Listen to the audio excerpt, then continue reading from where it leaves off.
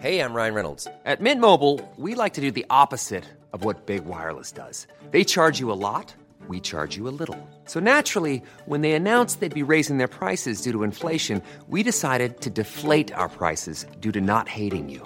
That's right. We're cutting the price of Mint Unlimited from $30 a month to just $15 a month. Give it a try at mintmobile.com/switch. $45 up front for 3 months plus taxes and fees. Promo rate for new customers for limited time. Unlimited more than 40 gigabytes per month. Slows full terms at mintmobile.com. Imagine the softest sheets you've ever felt. Now imagine them getting even softer over time. That's what you'll feel with Boll & Branch's organic cotton sheets. In a recent customer survey, 96% replied that Boll & Branch sheets get softer with every wash. Start getting your best night's sleep in these sheets that get softer and softer for years to come. Try their sheets with a 30-night guarantee. Plus, get 15% off your first order at bollandbranch.com. Code BUTTERY. Exclusions apply. See site for details.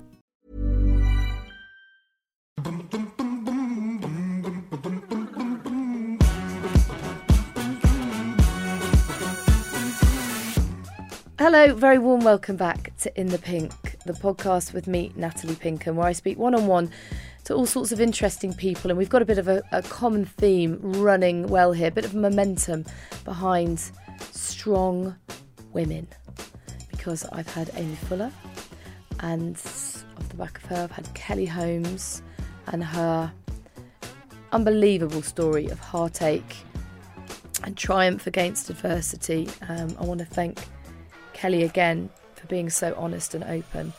That meant a huge amount to a lot of people I know. The feedback already has been incredible. So thank you, Kelly. And next up, another strong woman who is smashing it in broadcasting. She's done loads of great entertainment television as well, but we know her best for being a child tennis prodigy. I am, of course, talking about Annabel Croft. She felt destined to join the tour as young as 14 years old, and she worked incredibly hard to fulfil her immense promise and potential. The reality of it, though, was a demanding and often lonely life away from home, which would be tough for anyone, let alone a teenager. But it helped her grow up, and she's got some really interesting stories from that. She's gone on, of course, to become a household name for her brilliant punditry. I have to say that she describes and explains the game so well. So she also dedicates a little section on this podcast to telling us about future talent who we should be looking out for, which is really cool for all of us tennis fans.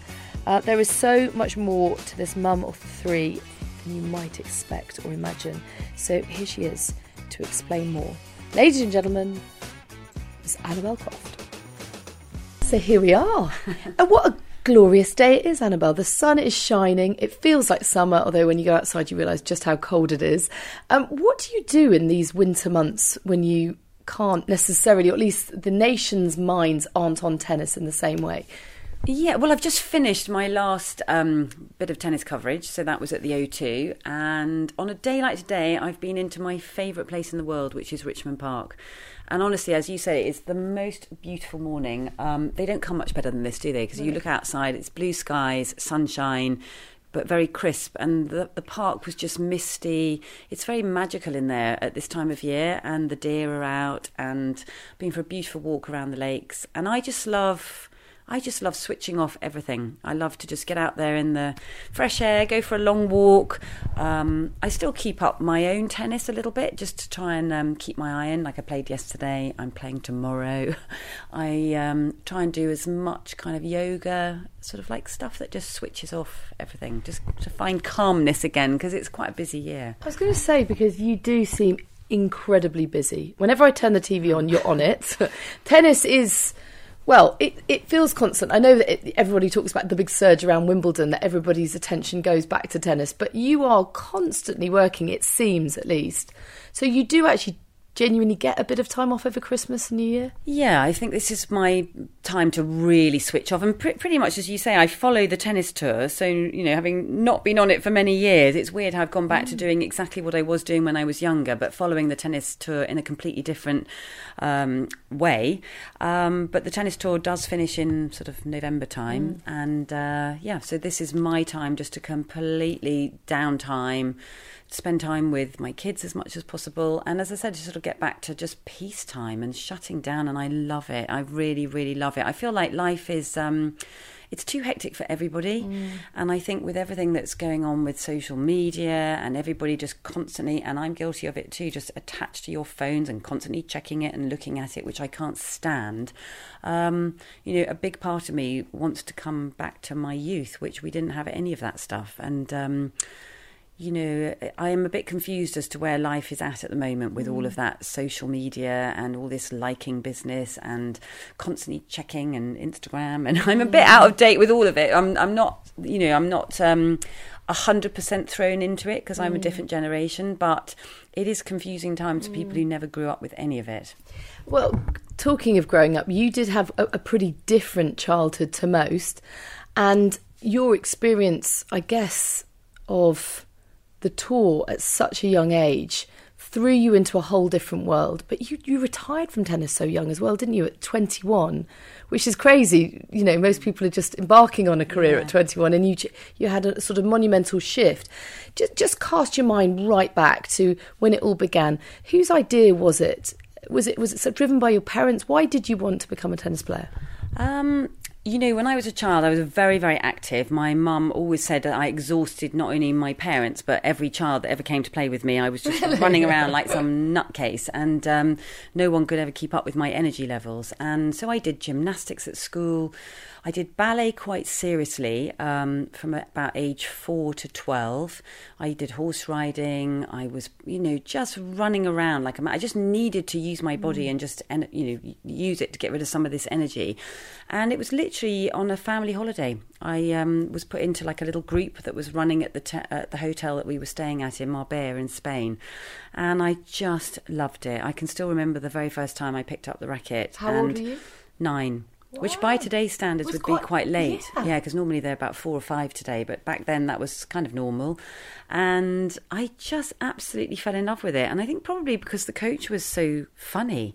I think humour is such a big part of life, isn't it? And humour can really attract kids.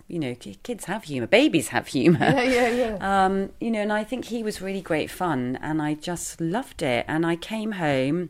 I bombarded my mum repeatedly to say I really wanted to continue playing, and she found a local tennis club which had a similar setup where there was actually a female coach, which you're always going on about there aren't enough female coaches, but I had a female coach that was doing this sort of week session, Monday to Friday, 50p it was, which I remember distinctly taking my 50p in the pocket.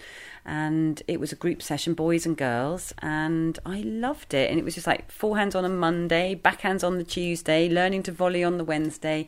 And I remember these disgusting orange sweatbands that she gave out as prizes, and I was so desperate to win one of them. I look back on it, it was absolutely horrible. But but it was a sign that you were doing well. It was a symptom of your success. And also, again, she had amazing humour, the teacher. She had amazing humour, and it attracted everybody. I just remember all the boys and girls just giggling and laughing together. And, there's a part of me when I keep hearing about how, we have to sort of like do everything. Girls have to have their separate thing going on. And I think, no, tennis for me back then, and I know Billie Jean King has talked about this a lot, it should be about boys and girls together. And that's why tennis is actually really great, because you can play. Boys can play, girls can play, you can play mixed doubles. And it's about learning together. And I, to me, that was a big part of my youth. Was actually I was at an all-girls school, which I never sent my kids to one-sex schools. I actually, probably because I was at an all-girls school, I wanted them to be mixed. But that was my time to have fun with the boys and learn how boys were and how they, it's a different thing, isn't it? They have a different humour. They have a different attitude to everything. So anyway, I really loved those sessions. And then life became quite complicated because, if you're doing ballet twice a week and then suddenly tennis has been introduced and I was riding, I do remember my parents saying to me, you're going to have to choose what you want to do because we can't just keep this up. So what age were you at that point? I think I was about 11 and I had a brother and a sister. And of course, I've got 3 kids myself. So I think anyone who's got kids knows how hectic life is and you've got to try and get a balance right for the whole family.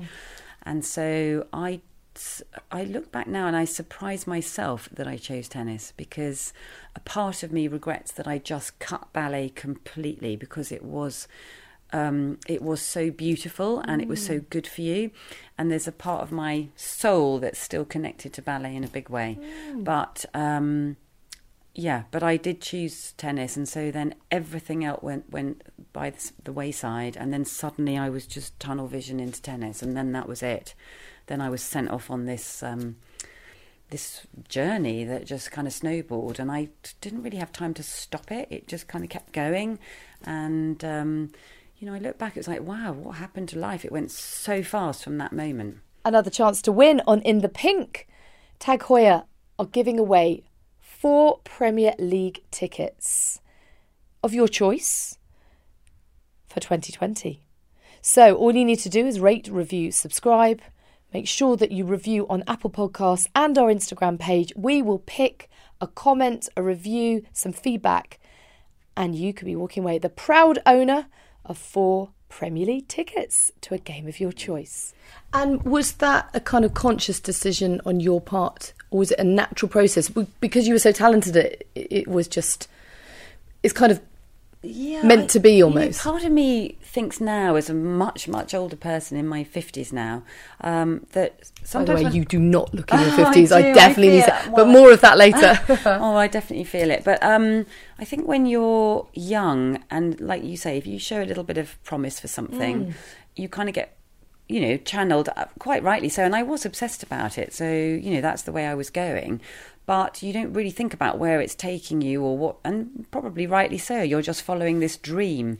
So what was your dream at that stage? Did you actually think you could make a career out of this? I just thought... Or you just loved it? I just loved it. And I just loved hitting the ball, and I loved competing and playing.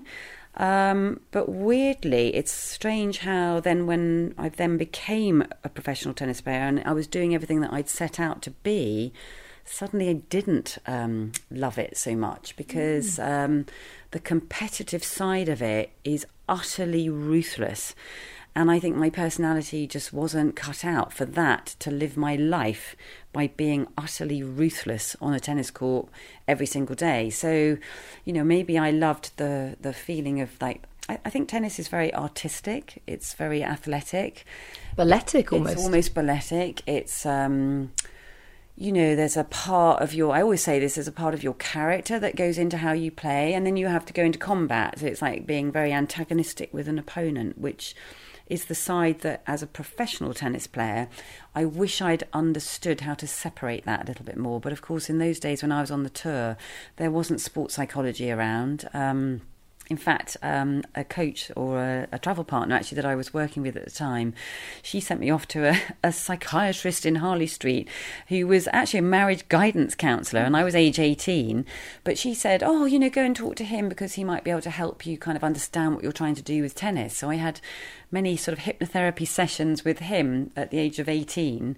But of course, they were, in those days, they just weren't sports psychologists. And I learned an enormous amount from him about relationships and people. And it was fascinating. But, I do look back and think I wish I'd had a little bit more help psychologically to try to separate what I was doing and this antagonistic kind of combat side, the gladiatorial side, and from just the sheer joy of playing tennis, because a lot of that was lost when I was trying to do it professionally. God, it seems such a shame. Do you think if you had that intervention at that point, your career would have lasted longer? Would you have retired as young as you did?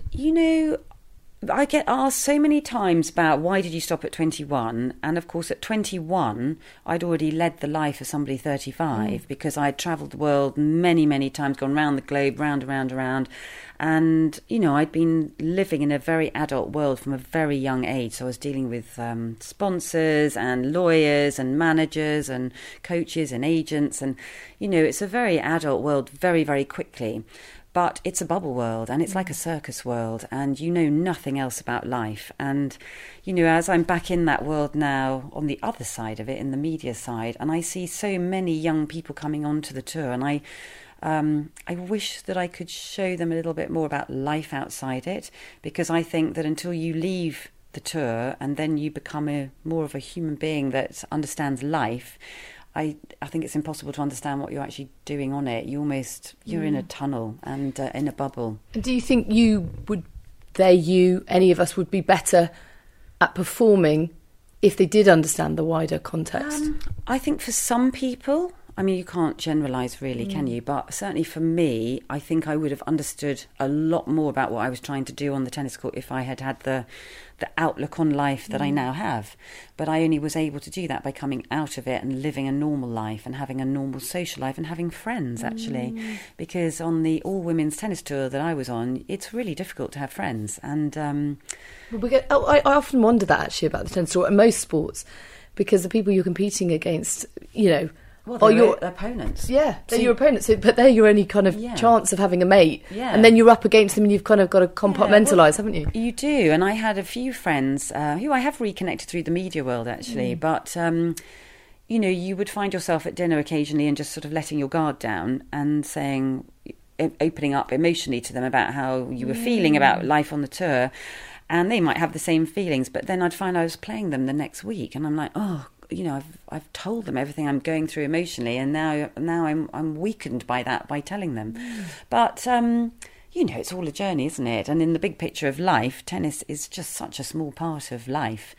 And with everything that's going on in the world, you think, wow, it was. I never regret any of it. I never for 1 minute regret anything that I did on the tour. I don't regret ever trying to be a professional tennis player, and I had the most amazing time travelling. I loved the cultures that I was experiencing, and actually I think when people look into the tennis world and they see that glamour side with Wimbledon, US Open, Australian Open, French Open, what have you, and you think, oh wow, hotels, 5-star, this, that and the other. But actually the reality of what I was doing was staying in digs and staying with host families that I'd never met before. And actually I loved it because that was my chance to have a tiny piece of normality. It helped enormously with the expenses because it's incredibly expensive to travel around the world. And of course in those days the money wasn't as great as it is now. There's many positives that I look back on all of it, and I don't regret stopping age 21, but I regret that I wasn't able to do it with the outlook on life that I have now. Yes, because presumably the talent was there at 21. It was just perhaps the mind wasn't. Yeah, and maybe did you feel matured. no? Okay, did you feel like you'd fallen out of love with it at that stage? Was that the issue? I don't think I've ever fallen out of love with tennis, because it's such a huge part of my life, and it's like been the biggest thing in my life, and it's given me so many opportunities. But I fell out of love with having to go on court and compete against somebody, and I know loads of people quote me on this all the time because it's something I have said many times. It is like having an argument with somebody, but having an argument today, and if you win the argument today, you have to have another argument tomorrow with somebody else. It's because playing a tennis match is one-to-one combat, and it is your mind against somebody else's mind. It's your ego against someone else's, but equally your psyche and the weaknesses are on display, and that's why it's such a clever sport, and that's why it's such a successful sport spectator-wise, because people will go on that emotional journey with you throughout the course of a tennis match, but that player is going through huge amounts of emotion, riding up and down through a match, and matches can last 3, 4, look at the men's now, 5 hours plus, what have you, in best of 5 sets. So you are going on enormous stress. It's like a roller coaster ride of stress. And, you might get to a game point and then you've just broken serve, then you've got to protect your serve, and then you're going to go through it again. You might have the first set and then you go on an up and a down, and that audience is going with you on it. But also they might be disappointed in what's happening because you're just showing weaknesses because you just double faulted on a big point. Do you know what I mean? So there's enormous stress that goes on. And I remember at one point just thinking, this wasn't quite what I set out to be. And I'm not sure I want to live my life like that. Not what you signed up for. It wasn't really. And yet, like I said, the travel and the experiences are amazing and they strengthen you. I think when you go through difficult times, and I would say that in my early 20s when I did decide to stop, that was the most difficult time of my life, even to this day. Really? Yeah, for sure. I mean, it was like, to make a decision like that you're going to stop something that you've done since you were a kid, but you're also going to disappoint probably a nation a little bit, and then your parents maybe, even though they were very supportive of me deciding to stop, then my coach, and then all the people who've invested in you. It was quite a big decision. Was there any sense though that you might make a comeback, given how young you were? Well, was that ever in the back of your mind? Yeah, a couple of times. I didn't pick up a racket for 2 years, and I was hugely relieved. It felt like this massive weight come off my shoulders. But then I slowly picked up a racket again. I started to enjoy playing and hitting. And then there was one time when I did go and play in a national competition. Just to thought, I'll just go and see what can happen. But I did know straight away that it wasn't for me. And of course, I got into all sorts of entertainment TV. I was doing things like treasure hunt and magic shows, and I did theatre, I did pantomimes, I did murder mystery musical plays. I just explored life, and I had a great time socially, and having friends was what I loved, and I loved connecting with people and meeting people, and I was kind of making up for a lost childhood in a way, and a lost... when I look at my own kids and the parties that they've been to as teenagers and now into their 20s, and I thought, wow, that just never happened and never existed. So, not that I'm a party animal now, because I'm absolutely not, but I definitely have enjoyed friends. In the Pink is sponsored by Bose, who've been perfecting the art of sound so that you can listen in unrivaled comfort. The new Bose noise cancelling 700s take it to a whole other level. So you'll always hear exactly what you want, no matter where you are. Also, be heard like never before with their unrivaled 4 microphone system, which isolates your voice whilst cancelling the noise around you. Pretty cool, huh? Always stay connected with Bose's first of its kind augmented reality function that will change the way you think about travel, exercise and learning. And never be caught out, because they have an excellent 20 hours of battery life. They come in black and silver, so you can work them around your style, your little fashionistas. And you can treat your ears with the Bose noise cancelling 700s. It's a sound experience like no other. Now, back to the interview. Yeah, I was going to say, because it does feel like quite a lonely existence being on the tennis tour. In fact, being any kind of sports person, and I look at Formula One as an example, because so many of the young drivers, male and female, start karting when they're 3 or 4, and then they do live in this kind of bubble. And it's very strange because they don't have that many friends. I mean, they try to take some with them wherever they can, and that's kind of like a safety net for them. But it's impossible, nearly impossible, to have a girlfriend, have a wife. You're constantly travelling 21 different races in 1 year. It's a similar kind of thing in tennis, isn't it? And it must feel a strange existence, because your colleagues are your mates, but for you, as your opponents, your mates, similar kind of thing in F1. I don't know, whether I suppose you're closeted from the real world to an extent, but that doesn't actually serve you any good in the long run, because you're not exposed to the things you need to be in order to grow up in the real sense of the word. Yeah. But was it lonely? Did it feel lonely at the time? Oh, it was terribly lonely. I mean, I remember hanging out at, you used to get red-eye planes across America because they were cheap and they were in the middle of the night, or Greyhound bus stations at 4 o'clock in the morning. Oh my God, I did that on my gap year. I was doing hours on a Greyhound bus. Hours on a Greyhound bus station, but I'd turn up at 3 in the morning and be there with, drug addicts and alcoholics and, very dark kind of places. And I used to think, wow, if my parents knew I was doing this, but I was just saving money to get across to the next tournament, which might be, I don't know, a 4, 5, 6 hour bus ride across America. But I look back on it, it's weird, because I was about 16, 17 when I was travelling across America and around the world quite often on my own. And I sort of think, wow, we're so mollycoddling of our own kids. And I couldn't imagine doing that with my own kids. But that was fine back then. And I was so determined to kind of go it alone and do it. But you feel like you're wrapped in cotton wool on a tour like that, but actually you were exposed to a lot that most kids wouldn't be. It probably made you grow up a lot in a different way. It does make you grow up a lot, but I do remember also like booking. Of course, we didn't have mobile phones, you didn't have internet, so you were having to spend hours on payphones to try and book your next flight to get to the next tournament. And I just remember occasionally staying in these like horrendous kind of like cheap hotels with, you put 50p in the slot and, get the heating on or whatever. But, it was quite lonely, and I'd take a book down to dinner often. I have very many vivid memories of just many evenings spent with a book. And I did take sewing, believing it or not, like tapestry sewing, which I used to love doing. But I used to spend a lot of time... just on your own eating. And that's a weird thing, isn't it? I mean, I'm big into family meals and sitting around a table enjoying food together, because I think it's a huge part of what humans like to do. It doesn't matter whether you're sitting around a campfire or you're at a dinner table at home or in a restaurant. I think it's a big part of sharing food together is massively enjoyable, but it's also really good for your spirit. And to sit and eat on your own is awful. And even to this day, when I see somebody in a restaurant on their own, it breaks my heart. I really don't like it. I want to go and invite them over to the table, because it's probably just... like, I'm fine, love, don't worry. Yeah, they usually are, but I mean, I just definitely, my heart does go out to people when I see them sitting on their own. I don't like it. So then the transition after retiring, which just sounds crazy to say at 21, but you did retire at 21, the transition into the wider world, it sounds like a fun one. You certainly did pack a lot in.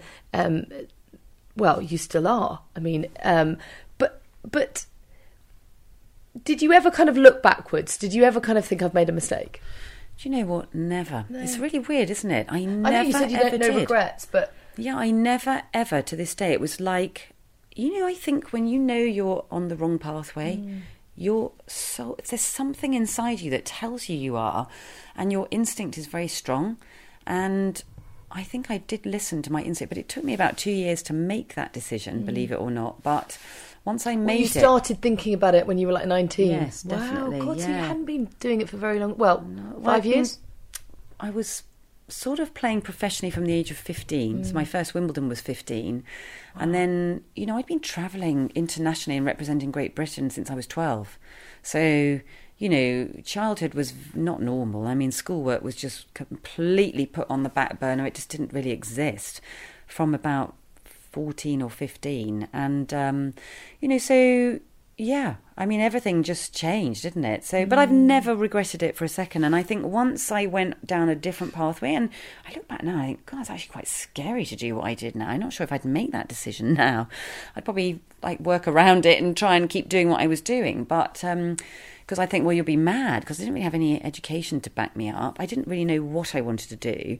And all I did was just hit the phone. I started making lists of people I thought I should contact just to try and create opportunities. And I was incredibly fortunate that a TV company, which was a programme called Network 7, it was a Janet Street Porter programme, a production called Survival, and they wanted a female to come on this programme and go and live on a desert island in Sri Lanka with 3 men, and one of them was a Parkhurst prison inmate, one was a city stockbroker called James Vincent, and then Simon O'Brien, the actor from Brookside. And the 4 of us were sent out to this island, and we literally were just dumped on the island with, believe it or not, a machete knife, a live chicken, a tinderbox, and a roll of loo paper. Still remember it so clearly. And you know what? I absolutely loved it. And I was living like a cave woman, and it was getting quite a lot of publicity back in the UK. So it was on the front pages of some of the papers, which we were unaware of. Anyway, we survived the island. Before the time of social media and all that. Yeah, way yeah, before wow. it. And it was through doing that programme, and I have to say I loved it, because It was great fun. I enjoyed like meeting these people I was with, hearing all about their lives, which were all completely different and very fascinating.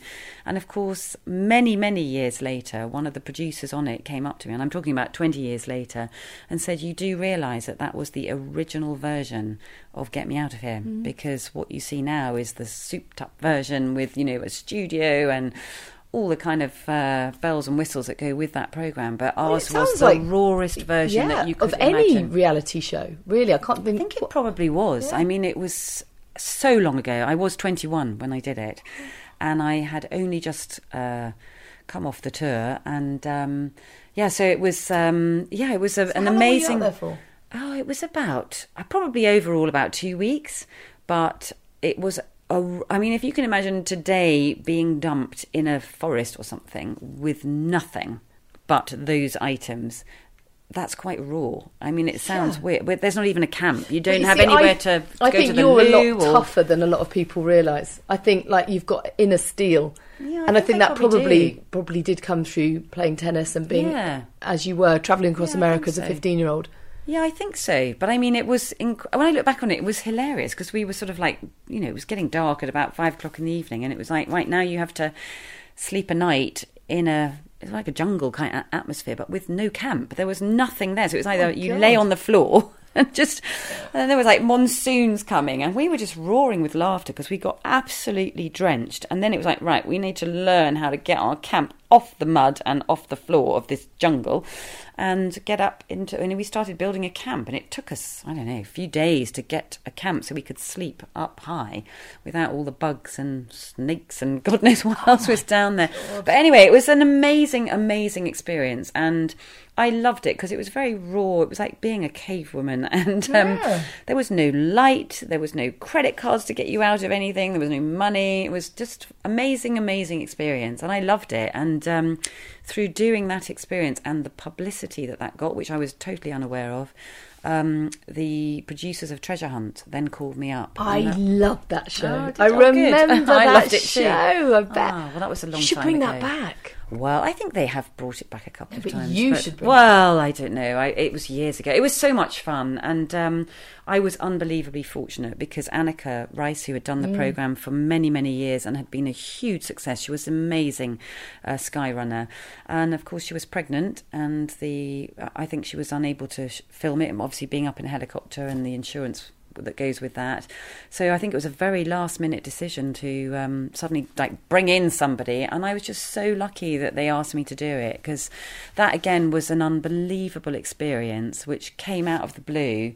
And it was I was just so lucky. You know, it was just like one thing bounced onto the next, and then it just opened up so many avenues and opportunities. And I look back now and I think, how did that all happen? Yeah, I don't really know how it all happened. But also, you're doing yourself a slight disservice here, because, of course, these opportunities presented themselves, but you grabbed them. That's the crucial thing. Yeah. And I think your attitude to just go for something. I don't know many 21-year-olds that would agree to being dumped on a Sri Lankan island with nothing. Not. I don't know. I mean, I like to think I would, but I can imagine you doing that. But I think it's very different nowadays. As you say, TV's changed, social media's changed. Yeah, everything's We've all changed. changed. Yeah. To do it back then, I think, was very brave. Yeah, well, maybe. I mean, it has changed and very a lot. cool. Like, a really cool thing to do. In a weird way, I'd like that somewhere deep in my attic are VHS tapes of that show, and I ought to try and find them at some point, because my kids would love to see it, because it would be quite funny to sort of look back on it. But you know, I just think it was actually a really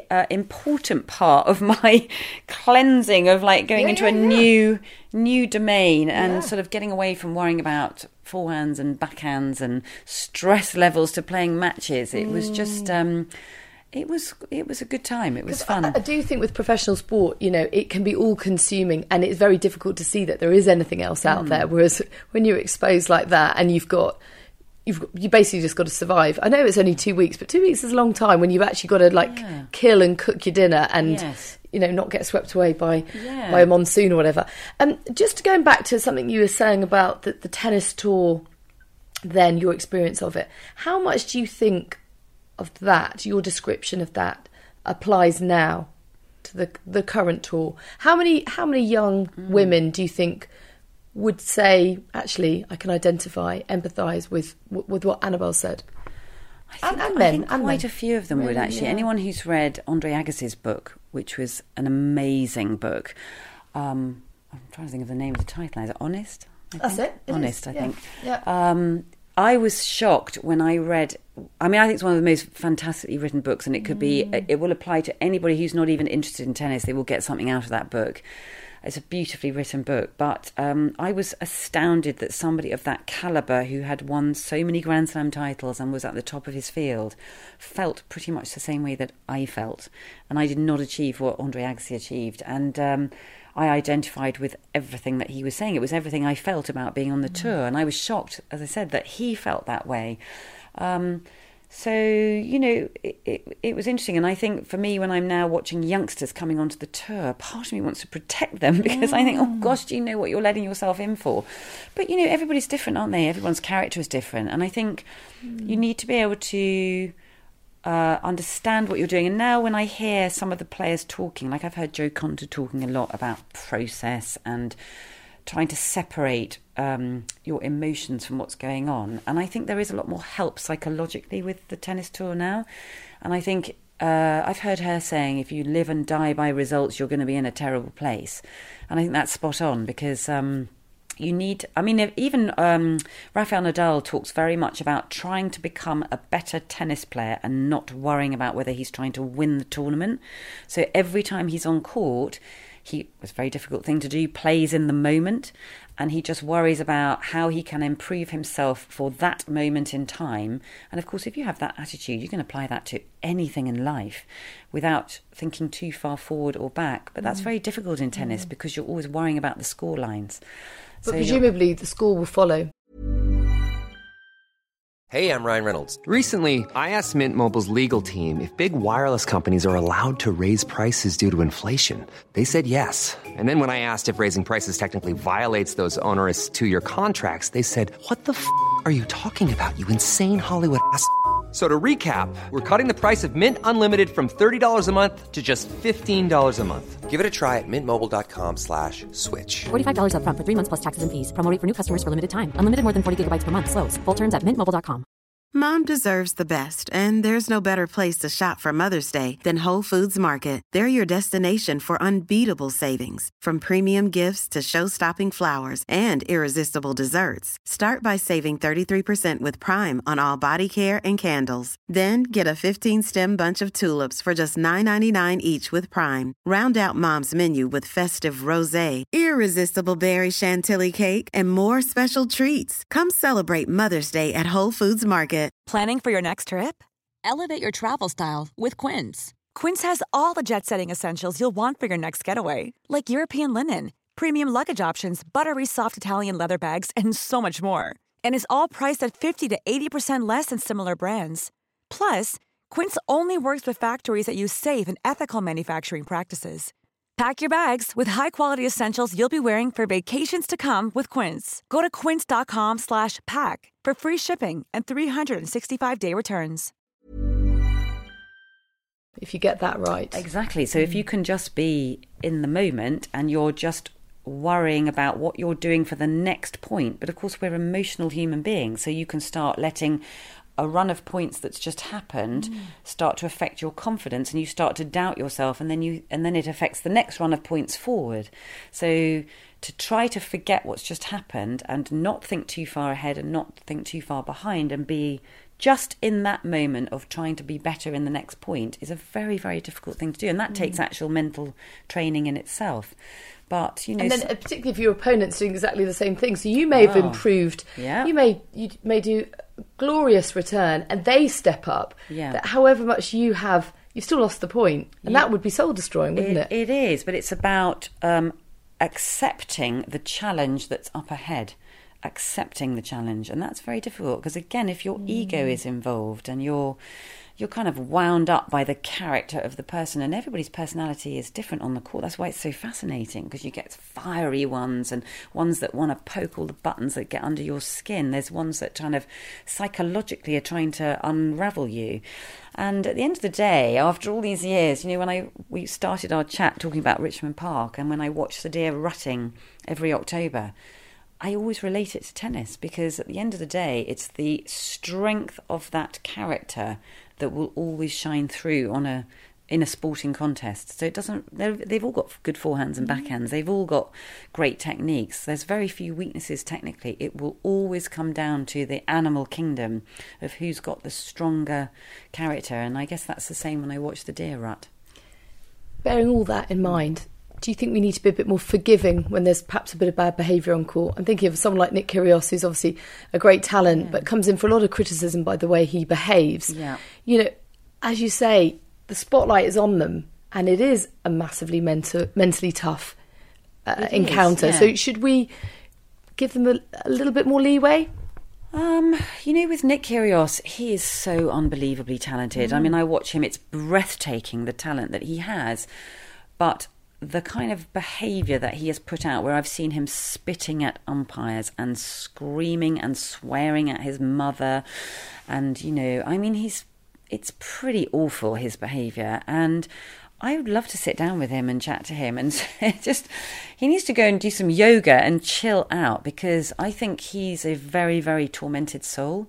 And I think the pressure really does it spill over, and he cannot control that behaviour. And there's deep-rooted something going on inside him that needs to kind of have more respect for the opponent and the whole authorities around him, because I think it is unacceptable the way that he behaves sometimes. And I think what's sad about it is that he doesn't realise that so many people are behind him, and so many people want him to do well because of the talent. It's so breathtaking, the talent.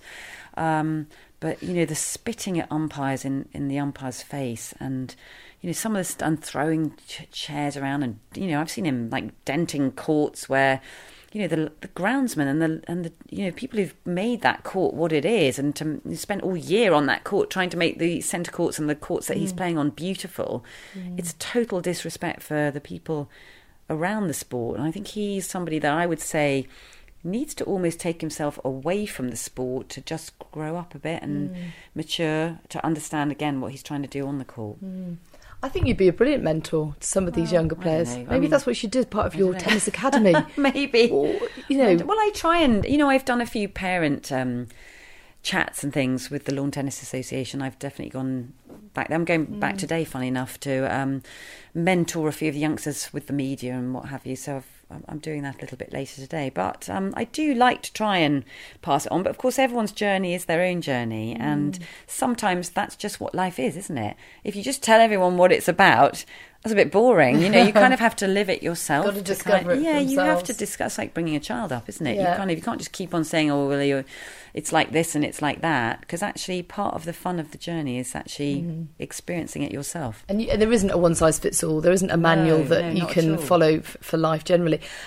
Who impresses you in the way that they handle and manage the stress and the pressure? It's impossible not to say Federer. I mean, I've watched his whole career. I remember interviewing him when he was about 16 or 17, the first time I ever saw him. And the way that I've watched him manage all the pressure and the expectations, and actually to a massive extent Andy Murray, even though he's had his sort of roller coaster ride and his honesty and how he has sometimes blown up with emotion. But, certainly with Roger Federer, he has still retained such a joy for the sport. He just seems to get what he's trying to do, and he's unafraid to go where he needs to go to find out whether he's good enough. He's not afraid to put himself on the line, and he's unbelievably brave in the most pressurised moments. And I think it's why he's had such huge success in the sport. But it's not to say I wouldn't put Djokovic and Nadal as well into that category, alongside with Murray as well, with what he's achieved, because they're all great champions, but they're great warriors on the court. And of course, you have to mention Serena Williams with 23 Grand Slam titles. I mean, I know she's had her meltdowns, and there's been a few moments where it's just been, just quite unbelievable what's happened with her on the court. But you still have to admire what she has coped with the pressure that she's faced as well. 100%. And again, it's because that these meltdowns are so visible. Because I'm sure everybody has them behind closed doors. Should we forgive her just because the fact that they're out in a way, it's quite endearing, strangely, because you're saying, I'm prepared to share this with you. I think with Serena, I think what's happened lately, and, we saw her losing in the finals of Wimbledon this year to Halep, and, it was so clear that once again that pressure of trying to equal Margaret Court's record of 24 Grand Slam titles just got too much for her. And I think that's 4 Grand Slam finals in a row now where she just hasn't been able to cope. But, I think, who knows? I mean, who knows what she feels like when she walks out onto court trying to... I mean, no one has that kind of pressure on their shoulders to try and do what she's doing. It's unbelievable. I mean, Federer is ahead of everybody at the moment with his 20 Grand Slam titles, but... and still going at 39. I can't believe it. No one can believe it, but he's almost like the Pied Piper of tennis, isn't he? I mean, he's the Peter Pan of tennis. I mean, he still remains young in his body and how he seems to just still keep going without injury. But, for Serena, I think she's carried for injuries and it's more difficult for her with her body's broken down a couple of times. But emotionally, I think it has spilled over a few times where she's needed to take a look at herself, I think. Right, now we have a chance to win and win big because you have the opportunity to walk away with a pair of Bose noise-cancelling headphones. The 700 series, worth around £350. Wouldn't that be lovely just before Christmas? All you have to do is rate, review and subscribe. Leave us a review on the In the Pink podcast, on Apple Podcasts and on our Instagram page. We will pick one. Doesn't have to be sycophantic, but that always helps. Make us laugh.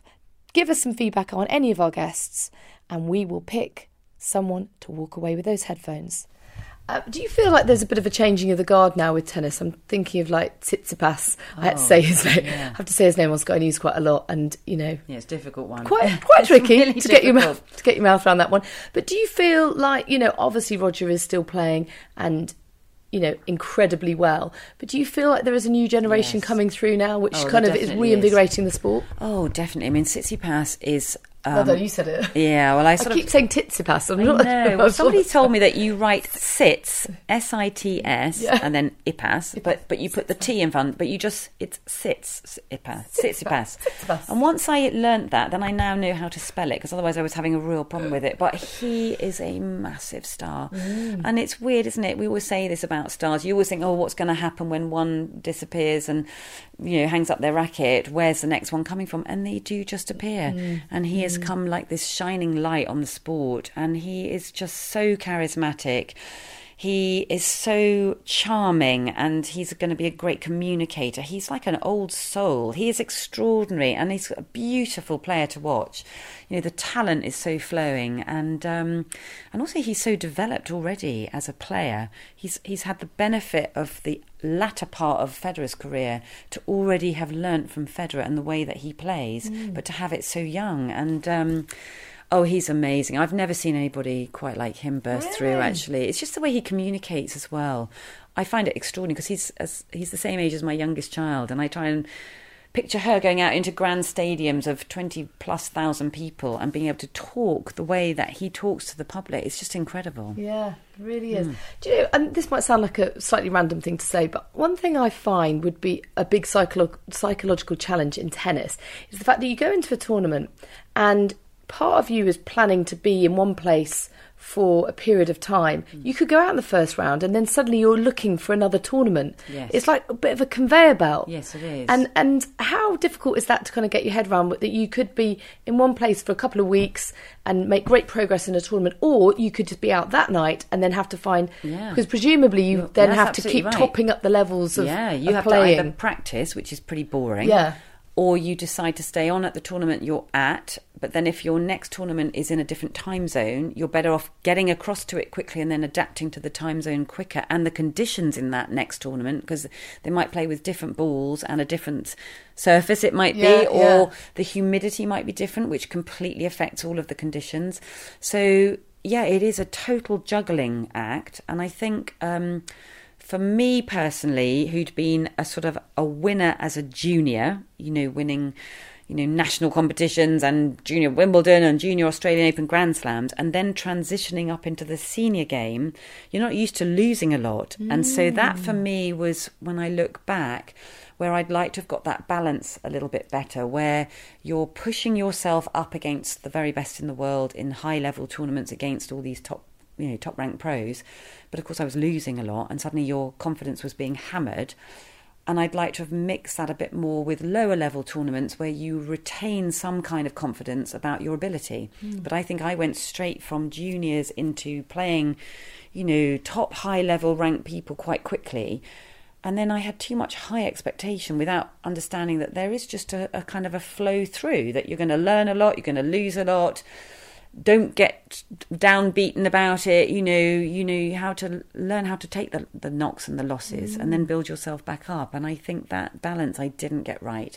And I think now that's the job of the coaches and the management team, to get the balance right of where. It's a really, really important part of development of a young player. And presumably not overplaying, because you don't want to risk injury. You don't want to be playing in sort of lesser tournaments just for the sake of getting court time. Well, the other thing is, it depends on the player themselves, but some players like to play a lot of tournaments and they then build their confidence through matches and lots of matches, and then they kind of like peak at a certain time. But other players don't need so many matches and they get too worn out emotionally because there's too much emotional energy going into matches. So everybody is different. And I guess that comes with experience, doesn't it? So players learn what works for them and what doesn't. I mean, I've heard Federer saying recently, I like now each year to slightly change my schedule and I'll add an extra tournament that maybe I've never played at before, just because at my stage of my career I want to try something different. And why not? Why not? If I've never played, in... I don't know what on somewhere. That little island in Sri Lanka. Exactly. Somewhere where he's never played, then he'll go and play there. But I think everyone's different. But I think at the end of the day, you learn that experience counts for a lot. Yeah. I wonder what has happened to that little island that you stayed on all those years ago. I wonder, actually. You should go back there on holiday. That'd be lovely. It would be interesting to know. Yeah, it would. Yeah, there's probably I'm a whole try and find those community there. tapes in my attic. Oh, I'd love to see that. Yeah, That'd be Quite great. funny. Yeah. How impressive have you been with Andy Murray's comeback? Because I know you, for one, didn't think he meant retirement at the time. I know a lot of people were kind of waxing lyrical and talking about him like he'd already left the sport. Yeah. And he, to come back from surgery to do what he's done this year, he's clearly impressed a lot of people. How about yourself? Oh, it's just been unbelievable. I can't tell you. I mean, it's weird how when you watch him, and for me, having watched him since he was about 17, that character is so strong on the court. He is such a phenomenal character on the court. There's so much strength there. Psychologically, he beats most players before they've even walked on the court. How does he do that? It's a presence that he has. It comes back to that animal kingdom that I was talking about. And, he just has this ability to get under the skin of opponents because they know that he's not going away competitively. He doesn't give you a cheap point ever. So you have to fight for everything, and that wears somebody down psychologically. And even though, of course, there are levels that he can still get to where he was at, but already he's playing top 20 tennis. And, to have won that tournament in Rotterdam and beating Stan Wawrinka and, just the type of competitive rallies that he's already been playing, and to see him moving the way that he's moving with a metal hip, it's just incredible. So I actually think he's going to do really well. I think he's not done yet. I think there's still more to come from Andy Murray. I think it's going to be tough to say exactly if he can win a Grand Slam. I mean, that's going to take for a lot of things to fall into place, isn't it? Because, to win slams, as he's done 3 times, he knows he's got to win 7 matches, best of 5 over the course of a 2-week period. Depends what the draw is. If he has some very tough back-to-back 5-setters, then it just becomes tougher, I imagine, with what he's having to do with rehabilitation and all of the rest of it. But you just never know with slams, do you? But what I've learned over the years, you don't ever underestimate a champion. And, with the likes of Federer, Nadal, Djokovic and Murray, with the amount that they've won in their careers, every time they walk on court, they expect themselves to win. And I wouldn't imagine that Murray is coming back just to take part in it. No. I think he's coming back because he believes that he can compete and win. Along with Bose, In the Pink is sponsored by Tag Heuer, Swiss avant-garde since 1860. Excellence, precision and elegance. Their timepieces are designed for those who love challenges, which is a great fit for this podcast because most of the guests share that sentiment. So plenty more to come from Murray. plenty more to come from Annabel Croft as well. What's in the pipeline? Because you are incredibly busy. I know I said I was going to come back to this earlier in the podcast. You are incredible shape and look amazing. Well, I know your modesty. No. I don't believe that. I know your modesty will prevent you from really engaging in this question, but I am interested to know. And I know a lot of men and women will want to know. Fitness is very important to you, but you take quite a holistic approach to your life. Very much so, yeah. Just explain why that has always mattered to you and why it works for you, and any tips that you can share. I absolutely love the holistic approach to life, and homeopathy, I was going to say homeopathic world, that's a big part of my life, actually, because it helped me enormously when I was younger. I was back in my 20s and I had a cyst on an ovary, and I hope it's not being too graphic here, but it was incredibly painful. I was fainting once a month, and I mean the pain was excruciating. And way back in my early 20s I had endometriosis, which is a big subject today for a lot of women, and I did have a small operation on that. And then, as I said, years later I had this cyst that appeared on an ovary, and it was so painful. I thought I was dying at certain points. So was this before you'd had kids? The endometriosis? Yes. So you might have thought you I couldn't thought go and have kids. Well, I didn't realise at the time that was the case. So I was very, very lucky that I had somebody that dealt with it quite quickly. But then years later I had 3 children. That's amazing. And very fortunate, because I've got friends, children that I know that have suffered terribly with endometriosis, and it's a big, big problem for a lot of women. And anyway, so then I had this cyst appear, and then I was in excruciating agony, I can't tell you. And a couple of times my kids nearly had to call ambulances because I was in so much pain. I thought I was dying. Anyway, I went for a walk with a girlfriend of mine who is a trained homeopath, and she said to me, "You need to see my homeopath." He's like the guru of homeopaths, and she can sort that out for you. And at the time I'd been seeing some doctors who'd said, "Oh yeah, well we might have to operate," and they'd scanned it and everything. And anyway, I went to see this homeopath, Hilary Dorian, who's an amazing woman, many years ago. This is like 20 years ago or something.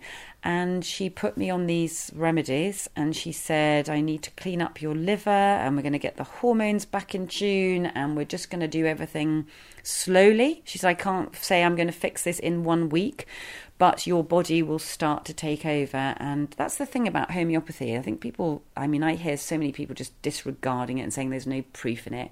Well, the only proof that I can have is that I took these remedies. I did what she said. It was a very, there was a little bit of Chinese medicine in there as well. And I took some tinctures and things, something called Agnus Castus every day, which was quite revolting. It's like Chinese herbs, but it's still in my cupboard today, actually, because I occasionally take it. And it totally cleared up my skin, which I'd never had a massive problem with my skin, but I noticed a huge difference in how my skin was. It completely changed how it looked, and cleared up any spots or anything. And the spots on my chin were coming from the ovary. So if you ask any Chinese medicine, or you look into it, obviously your skin is the biggest organ in the body, and it displays things that are going on internally.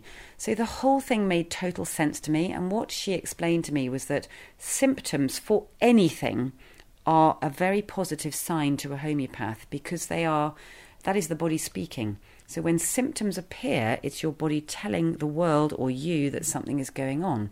So if you just treat from the top and just plaster up those symptoms, you don't know what's going on underneath. But if you try to find the root cause of what's causing those symptoms, the symptoms will dissipate and go away. And so that makes total sense to me. It's like such an obvious thing to look at. And when it actually is explained to you, it's very obvious. And of course, what she did was get to the root cause of what was causing the cyst.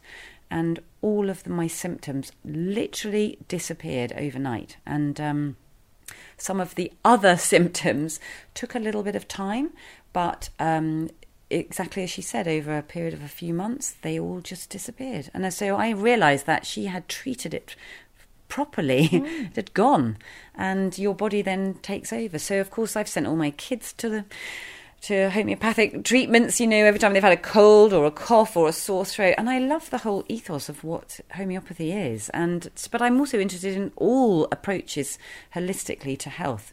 Because one thing that always troubles me is the fact that, the medical profession, as much as I love it and I appreciate what they do, they don't look really at nutrition. It's not a part of the training, I believe, is what I've been told. And or if it is, it's a very, very small part of it. But to me, nutrition and the way that you eat, we are what we eat. Of course we are. That's how we survive.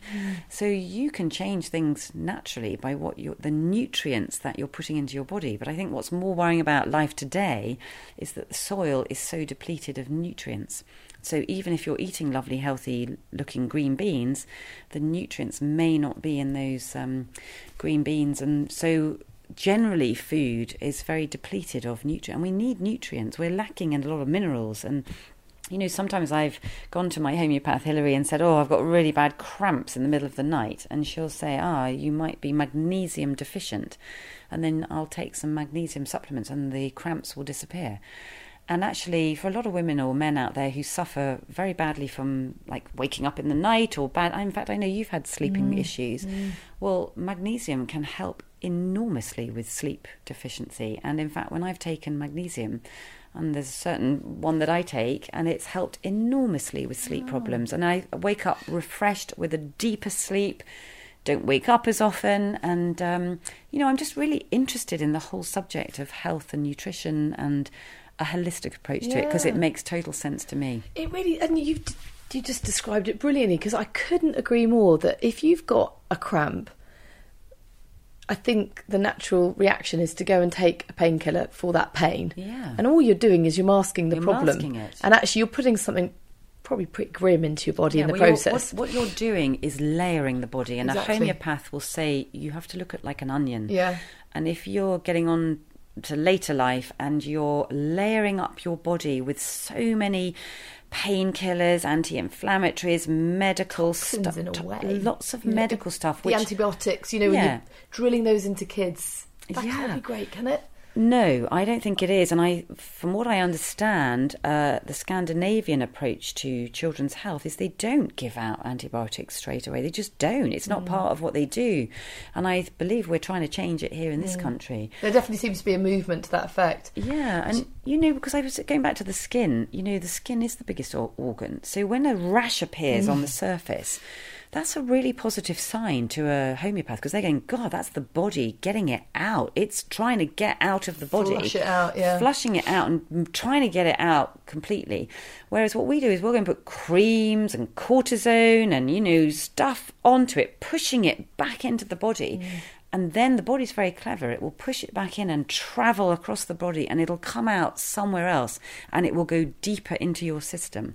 So what a homeopath will do is try to find out your health history and then work from the top layer and start unpeeling from that top layer of the onion.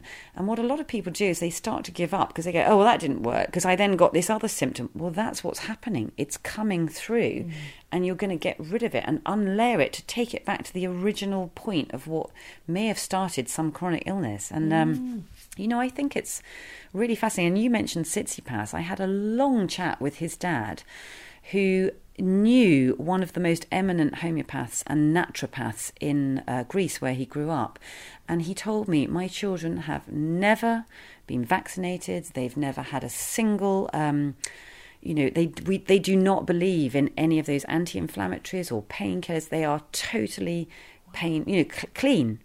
They don't have anything. He doesn't believe in it. And he was really, really interested in the whole subject. Wow. Which I thought it was very reassuring to me, because I'm not completely on the wrong path. No, God, no.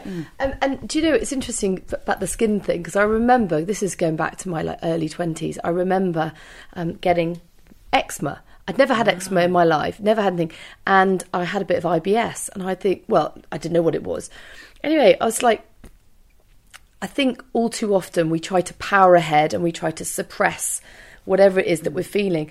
Anyway, long story short, I went to see all sorts of different people. I was putting creams on this eczema. I was like, why am I getting eczema? I didn't get asthma as well, did you? No, I didn't get asthma. But anyway, it all went back to this. I saw this one guy who was like, have you had anything sort of bit traumatic, bit stressful happen in the it's last... usually emotional. It's all linked. Yeah, and it I is. went, oh my God. And I just wasn't willing to admit that I was stressed and that I was upset by something that had Eczema is very happened. linked to stress. Yeah, and as soon as I then dealt with the core issue, everything else cleared up. It does, it just... But instead, all these other people were trying to put cortisones and all the creams on top of which it, will is then masking in the problem. turn cause something else There you further go. down the track. And I think, when I see people with psoriasis, I have a great cameraman friend of mine that actually has terrible psoriasis, and he's always buying... stuff in America when we're over there, and I'm always saying to him, "Oh, please try a different approach." But I don't know whether he has or not. I'll have to ask him. But I did pass on one tip, and I'll pass it on here because why not? And it was Novak Djokovic actually who put up an Instagram post about celery juice. And I'd never heard about this celery juice phenomenon. And he was saying, this is my little secret. I'm going to let you into a secret. The medical medium, who's somebody that I'd never heard of, I think it helps him with all his health and swears by drinking celery juice every morning. Anyway, I then click on medical medium and I thought, I want to know more about this chap who helps Novak Djokovic. And the more I read about him, and the more that you look at what he does with health, and it's all about natural health, it's quite, it's phenomenal how many people he helps. Millions and millions of people, and hundreds of thousands will be going through his timeline saying how much this celery juice has helped them. Anyway, one of my children had the most horrific, cluster of warts on her elbow, and it literally was disgusting. It looked like a cauliflower, but with lots of different Just in parts one spot. on her left elbow. It was absolutely horrific, and we'd had it burnt off professionally, and then it came back twice as big. And then I went to a Chinese medical place, and they said, "Oh, you must never just chop these things off because it's a virus. It sits in your gut, and if you take off the top layer, it's like the branches of a tree. It will just grow through twice as big," which is exactly what happened. Yeah. And honestly, she couldn't go out with it. She had to put a plaster on it. It was embarrassing. She looked like she had a deformed elbow. Anyway, the more I read on this medical medium website, I was also at the Instagram page, I thought, well, actually what warts are is the HPV virus. So for any parents listening out there, even your own kids, they may one day pick up warts at school or whatever. They're horrible. I had no idea they were the HPV virus. And she'd had it for 8 years, this great big unsightly thing on her elbow. Anyway, I thought, you know what? Stuff it. I'm going to go and buy a masticating juicer. I bought a cheap one because I thought, well, who knows? It probably won't work, but I'll give it a go. And I went and bought bunch after bunch of celery, juicing it away in our kitchen. And I never thought my daughter would drink it, but you have to take it first thing in the morning, right, before you put anything else in your stomach. She drank 16 ounces of it every day. Within 2 to 3 weeks, the thing it's completely gone. No. And if I showed you the pictures, you'd be quite shocked. And I do show people a lot because they can't believe that what was there and now that it's completely disappeared. And I'm like, well, this is really, it's a bit freaky because it was so enormous and very, very thick and very protruding, but it's completely gone. So I take out of that what you will. But if you look on his site, he will help acne, he'll help psoriasis, eczema, lots of skin conditions, and then many other chronic ailments. So I don't know. There's something in celery juice. Do you put anything else in? You literally just bunches of it. I've left it out there. You'll see it in the kitchen today. My other daughter was drinking it this morning. But you just do a bunch of celery every day. But you can take it with other things. But to attack an ailment, you need to drink it pure. And it's something to do with the cluster salt that's in celery attacks the viruses that are sitting in the gut, and it pulls them all out. And I think it takes all the metals out of your system and all the toxins and everything. And I have to say, if you drink it, you'll be needing to go to the loo pretty quickly. Flushes out your whole system. Yeah, it's amazing. But anyway, I thought I'd pass the tip on because there might be people that listen who have awful ailments and don't know what's going on with their body. But definitely, because I think you definitely go through life just going, well, this is just what I've got. Yes. Do you know what I mean? You go, I've always had backache, or I've always, suffered from headaches, whatever. you shouldn't have to put up with it. And actually, if you just maybe take a different approach rather than going to GP. Interesting because really interesting. When we finish this podcast, I'll show you the pictures, and I think you'll be quite shocked. I will. I want to go and see now. Yeah. This actually feels like a good place to finish the I can go and get my phone. I'll describe them to you in my next podcast. I'm sorry, guys, but you can't actually see these pictures, but I'm very excited to see them. Annabelle, what a pleasure it is to see you. It's been a pleasure. I feel very indulgent just talking about myself. It's a bit odd. Are you joking? But no. You've shared your experience, which then I'm sure will help others, not just in tennis, but the wider world, and particularly that last little tip about celery juice. Happy days. Thank you for having me on. Thank you so much. Thanks so much, Annabelle. Really enjoyed talking to you. So interesting to hear your take on life growing up under a lot of pressure as a sports star. Loved hearing about the homeopathy as well. Certainly very interesting to me and my family at the moment, taking a more holistic approach to everything about health and diet, particularly as my mother-in-law is undergoing chemo again. Poor thing is on a really tough journey at the moment. So we are paying a lot of attention and interest to diet, healthy living, and you certainly gave us some great pointers, so thank you, Annabelle. Please do rate, review, subscribe, let us know what you think. You could be in with the chance of winning a pair of Bose 700 noise cancelling headphones, which would be lovely before Christmas, wouldn't it? So yeah, lucky dip going on for that. Just leave a review and we could pick your name out of the hat. Okay, loads more interesting guests on the way. We're going back to the boys very soon. We've had a run of very strong women. Now back to some cool blokes, including the two Jameses, Mr. Haskell and Mr. Blunt. James Blunt and James Haskell on the way very soon on In the Pink. Rate, review, subscribe. We'll see you soon. Planning for your next trip? Elevate your travel style with Quince. Quince has all the jet-setting essentials you'll want for your next getaway, like European linen, premium luggage options, buttery soft Italian leather bags, and so much more. And is all priced at 50 to 80% less than similar brands. Plus, Quince only works with factories that use safe and ethical manufacturing practices. Pack your bags with high-quality essentials you'll be wearing for vacations to come with Quince. Go to quince.com/pack for free shipping and 365-day returns. Mom deserves the best, and there's no better place to shop for Mother's Day than Whole Foods Market. They're your destination for unbeatable savings, from premium gifts to show-stopping flowers and irresistible desserts. Start by saving 33% with Prime on all body care and candles. Then get a 15-stem bunch of tulips for just $9.99 each with Prime. Round out Mom's menu with festive rosé, irresistible berry chantilly cake, and more special treats. Come celebrate Mother's Day at Whole Foods Market.